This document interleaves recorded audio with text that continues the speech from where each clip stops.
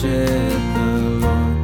Worship in spirit and truth. Those who say that they know Him must walk as He walked. He is the way and the truth, and in Him is the life. If we obey His word, then we walk in the light. He is the way and the truth, and in Him is the life. If we obey His word, then we walk in the light.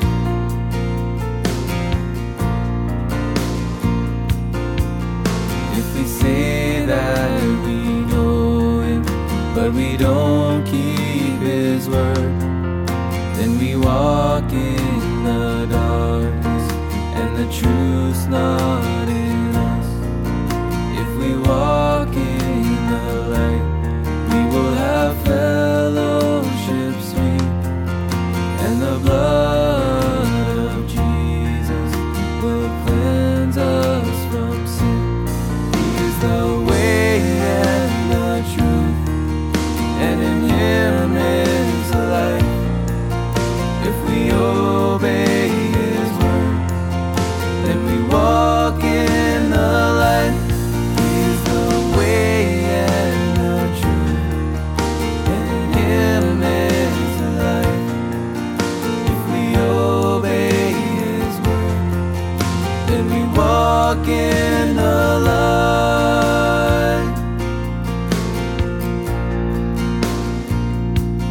He is the way and the truth, and in Him is the life. If we obey His word, then we walk in the light. He is the way and the truth, and in Him is the life. If we obey His word, then we walk in the light. Well, good morning, friends. Sorry about the little delay. Had some technical difficulties here this morning, and I couldn't do anything about it, so I just had to wait it out, as did you, and I'm glad and thankful that you waited it out together with me. We are in Luke chapter 10, and we are down beyond verse 24. We're down to the parable of the Good Samaritan. Jesus speaking about prayer and servanthood and caring for others and things of that nature. Friends, the point of what we're doing here is to learn to live the Christ life. And I just want you to know that there is so much in our world, and it even among Christianity, that even conspires against living the Christ life. It's just true. Sometimes the infighting that takes place among Christians is very saddening. Sometimes, the focus on money is saddening. Sometimes the focus of greed can be saddening. Sometimes the preeminence of Christ playing second or third or fourth fiddle to everything else in life, when everything in life should come under His lordship. Things conspire against us living the Christ life.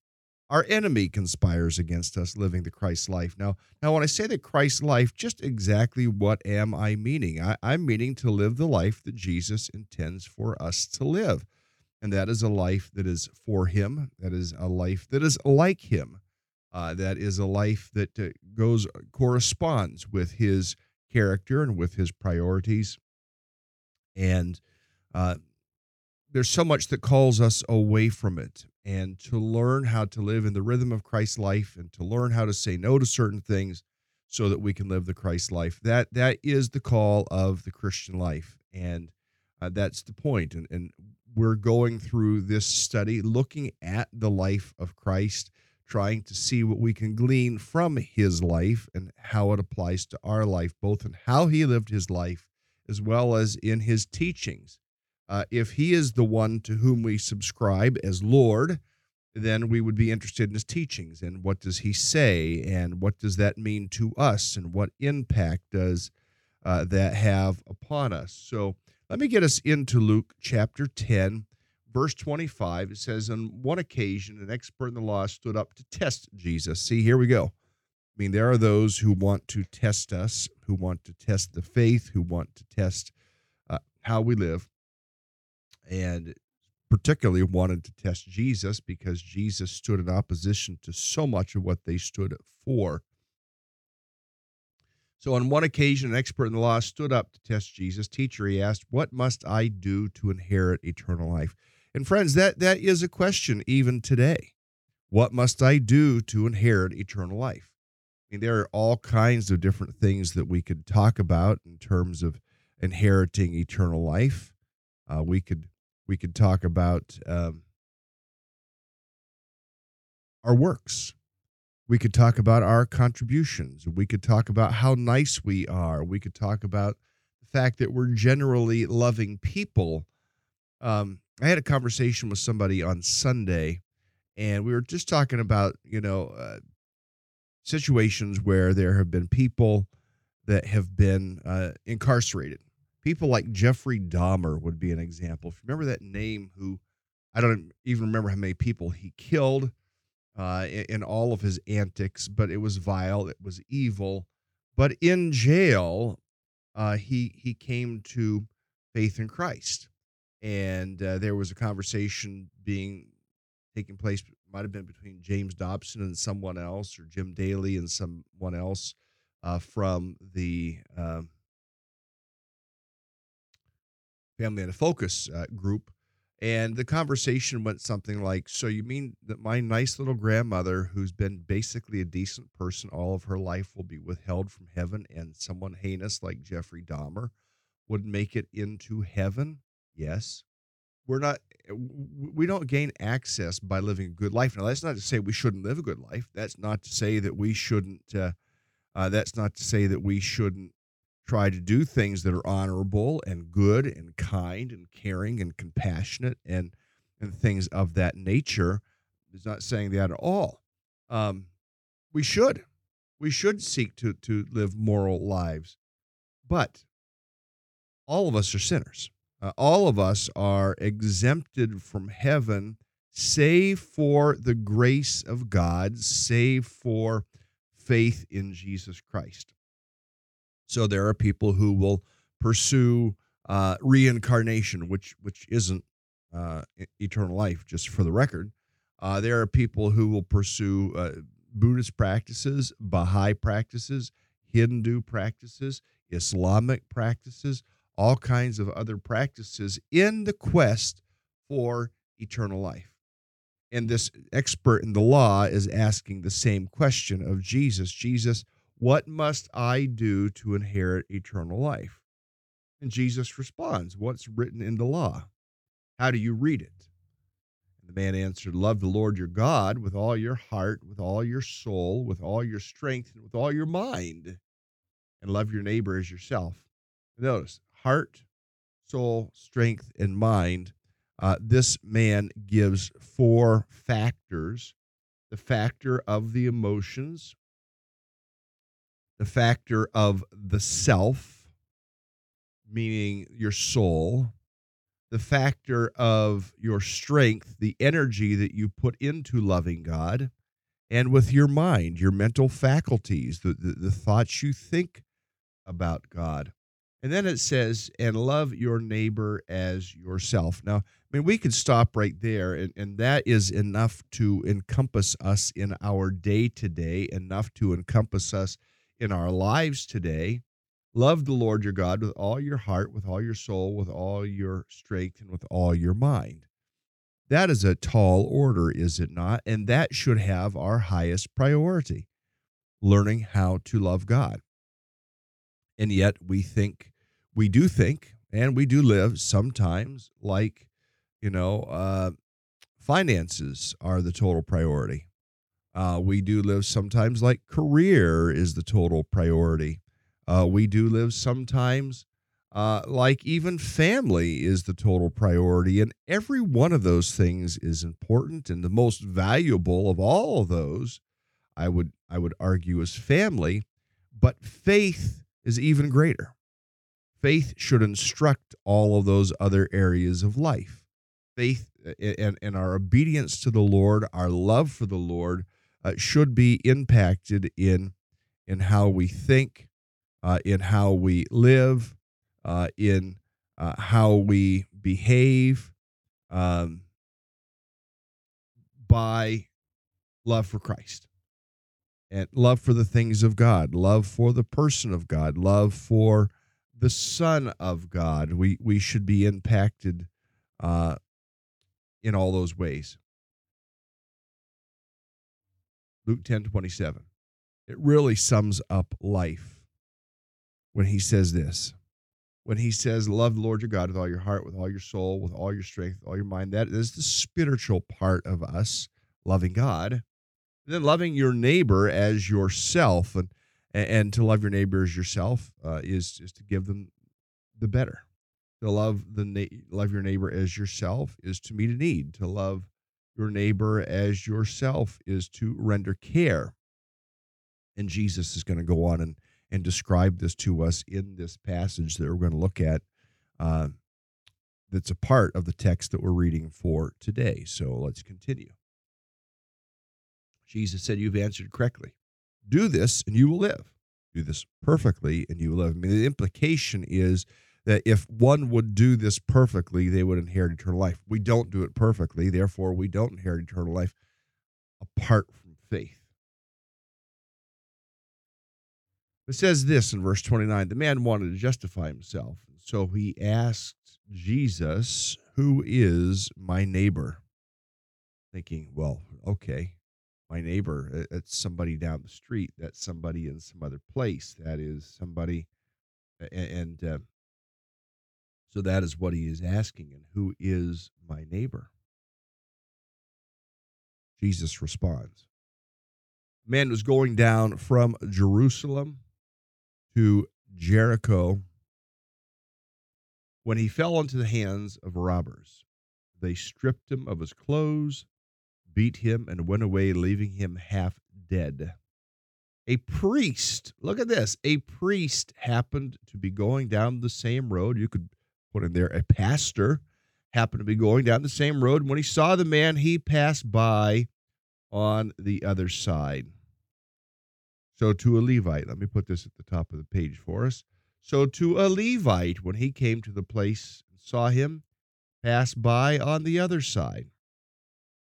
But a Samaritan, as he traveled, came where the man was, and when he saw him, took pity on him. He went to him and bandaged his wounds, pouring on oil and wine.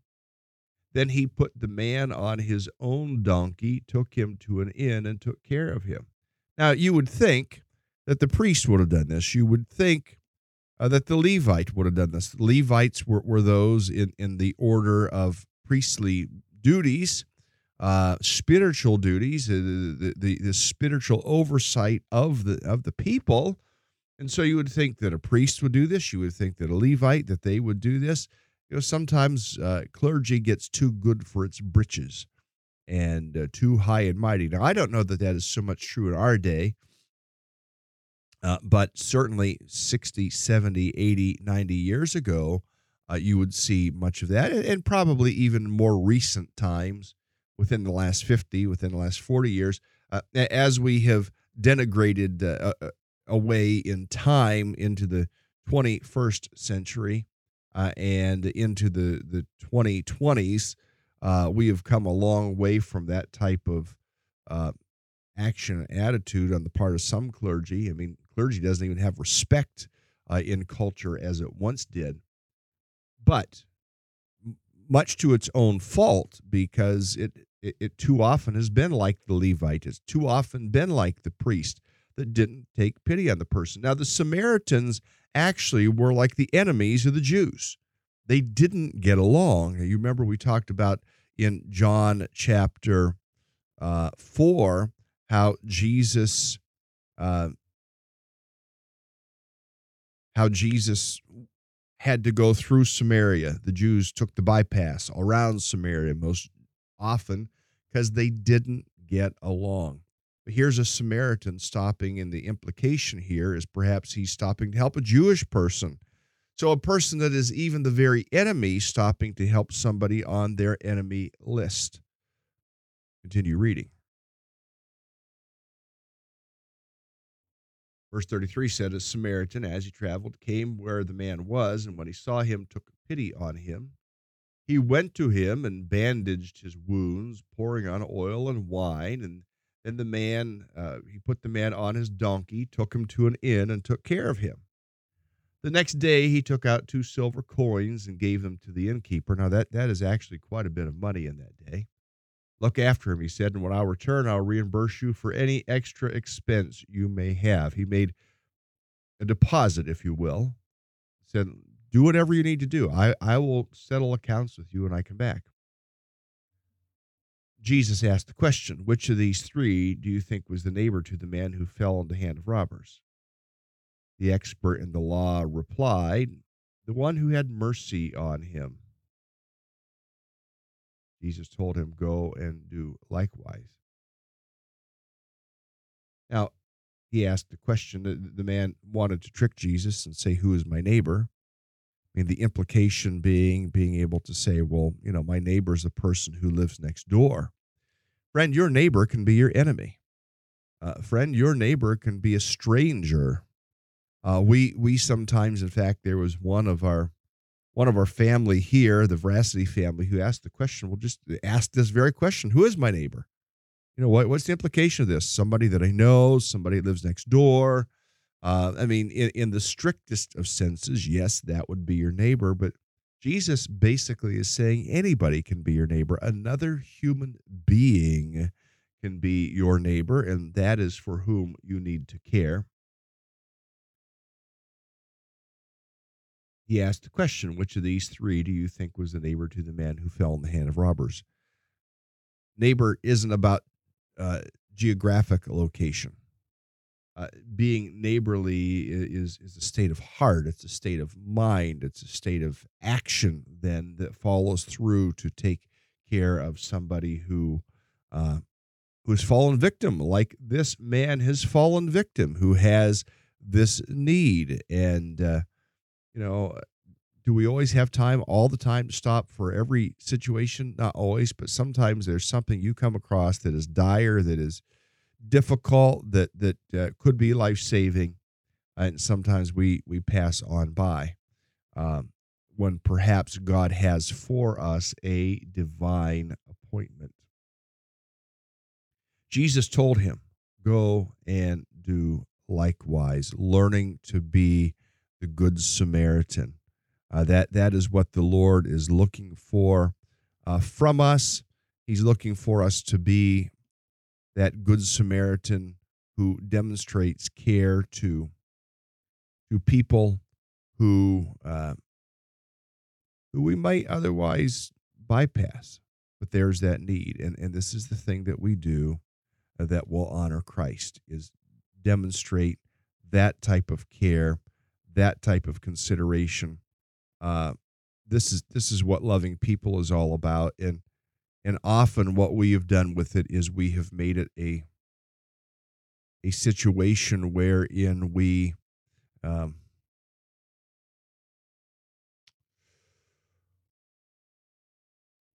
limit ourselves to people who maybe aren't who are only our closest of kin, and this perhaps is not what the Lord is looking for. Learning to be neighborly to anybody in need. That's what the Lord is getting at. That's what he's talking about here, and learning to live this way. It started out, what do I have to do to inherit eternal life? Love God. And part of our love for God is demonstrating our love for people. If we say we love God, but do not also love people, then we really don't love God. You go into 1 John in the 3rd and 4th chapters, John will delineate those realities to us. He'll say, if If you say you love God but hate your brother, the love of God is not in you. We need to have the love of God strengthened in us that we might demonstrate that we do belong to God. Now, this passage continues on looking at two sisters, and we know their names, and there's an example from their lives that we will draw out here this morning. It says, as Jesus and his disciples were on their way, he came to a village where a woman named Martha opened her home to him. She had a sister called Mary, who sat at the Lord's feet listening to what he said. But Martha was distracted by all the preparations that had to be made. She came to him and asked, Lord, don't you care that my sister has left me to do the work by myself? Tell her to help me. Martha, Martha, the Lord answered, you are worried and upset about many things, but only one thing is needed.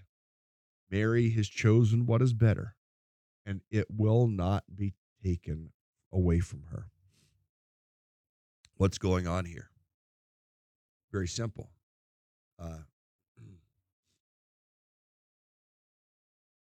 Martha opened the home. She's the one that invited Jesus in the first place. Mary didn't invite Jesus. Martha did. It's kind of her fault. She said, Jesus, come visit us in our home. And yet it says that in verse 40, Martha was distracted by all the preparations that had to be made. She came to him and asked, Lord, why don't you care that my sister has left me to do the work by myself? Tell her to help me. And rather than the Lord going, yeah, you're right. Mary ought to be out there in the kitchen helping you, and she ought to be helping you cook and cut the onions and cut the leeks and prepare the meat and make the bread, and she ought to be out there. That isn't at all what Jesus does. Jesus says this to her, Martha, Martha, you're worried and upset about many things, but only one thing is needed. Mary has chosen what is better. What was she doing? Back in verse 39, it said, she sat at the Lord's feet listening to what he said. Let me ask you a question. Who do you more closely identify with? Martha or Mary? Are you the person who's worried about all the details? Are you the person who is high-strung and would rather, get varieties of work done than be with the Lord? Or are you Mary? Now, the fact is, sometimes there are people who are sitting on their haunches that need to be serving. I don't want to say that isn't true. People do need to step up. People do need to be engaged. People do need to be involved. Yes. But the greater priority is to sit at the feet of Jesus and learn from Jesus and be strengthened by Jesus and learn to be like Jesus. So rather than Jesus chiding Mary, he chides Martha because she is upset and worried about many things. Now, you've heard the saying, and it's a little bit of a derogatory saying, but it's close enough for government work. Or here's another one: can't see it from the road, it looks great, or can't see it from the road. Sometimes we put a lot of energy and effort into a minor detail. Now, the argument can be given, yes, we should do everything we do, working as unto the glory of God, do it with our best effort. We can make that argument. Yes, we can. But when that argument begins to sink into our soul so that we lose the Spirit's control over our lives and begin to have diminished fruit of the Spirit, perhaps we've crossed the line into something that really is for the glory of God to now something that detracts from the glory of God. Do you get what I'm saying? I hope that makes sense. I mean, when we begin to get angsty, we begin to become impatient, when we begin to become unkind, we begin to become many of those things, and we don't have the fruit of the Spirit in our life, we have now gone beyond the Spirit. We're no longer walking with the Spirit, and we need to learn to monitor those types of things. I talked to somebody the other day that was talking about conversation with somebody, and they said they've learned just to zip their lips and walk away rather than say something that they should not say. And for us to learn that type of approach to say, I just need to walk away from this before I say something that I really shouldn't say. To be under the Spirit's control, to be consumed with concern for the glory of God, but even more than that, and those of you that listen on a regular basis, I mean, you're people who get up, we're looking at the Word of God, we're studying the Word of God, and we can make application of the Word of God. I would say, in that sense, you are now sitting at the feet of Jesus. Not that I am Jesus, but the Word of God is Jesus' Word, and we're looking at what Jesus had to say to Mary and to Martha, and so in that sense, we are all sitting together at the feet of Jesus, and so I want to give you, I want to commend you in that. But when we get into our day, uh, we can get all worked up over many things. And I want in my life, I had a conversation yesterday. I want the core of my life to be Jesus centric. I want the core of my life and of my ministry, whatever that looks like, to be one that is always drawing people back to Jesus and into the type of life that we are called to live. Uh, Hopefully, I inspire you toward that. Hopefully, I encourage you toward that. Hopefully, I provide insight into that. Today, as you think about it, two different illustrations were used. The illustration, the Good Samaritan. May we be good Samaritans today, should that occasion arise before us. And may we be like Mary today, learning to sit at the feet of Jesus, to take in his presence, to take in his words, to take in his character, to take in his nature, to be like him. In those ways, we will glorify God. We began the day saying, how do I inherit eternal life? For anybody that's listening, I just want to encourage you that if you've never trusted in Christ, that today would be the day that you say, I understand. I make Jesus my Savior. I entrust my eternal destination to him. I give my life to him. I want to encourage you to take that very step, that very action, to do that very thing and make Christ your Savior today. For the rest of us to know him, let's walk with him. Let's glorify him. Anyone who claims to live in him must walk as Jesus did. Let's walk with him today to bring him glory. In Jesus' name, amen. Well, friends, that's a wrap for today. I'm going to let you go, and I will, Lord willing, we don't have technical issues. We will see you again tomorrow. Have a great day, everyone.